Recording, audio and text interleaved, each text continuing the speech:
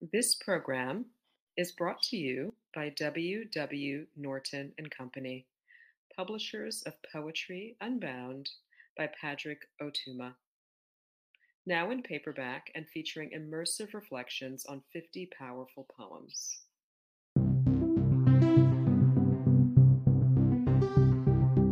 This curation was brought to you by John Lee Clark, author of How to Communicate and Poem a Day guest editor for the month of July. We hope that you enjoy today's offering brought to you by the Academy of American Poets.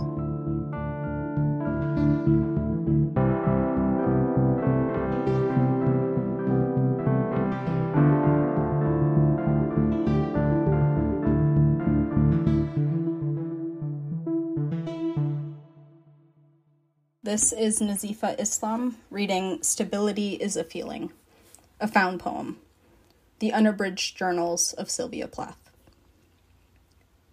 I am doing nothing with my exile of a life. I go to the supermarket Saturday, on walks in the wilderness of America on Sunday. I get thin. I encourage the man I married to work hard at a career I don't admire. He is not sweet or funny. He is as steady and strong as death. I find myself horrified of the future. The woman I want to be is implausible. Voicing my tender ideas is not possible. The book of poems inside me is desperate for mourning.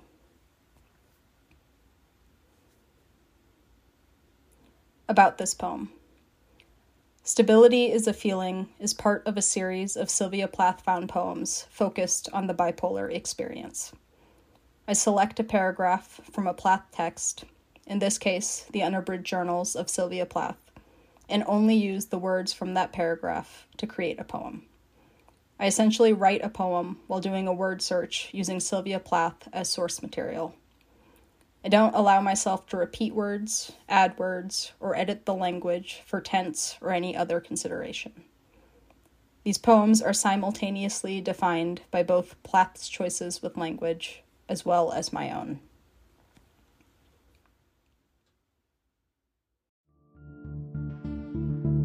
Poem a Day is the original daily poetry series featuring new poems by today's poets.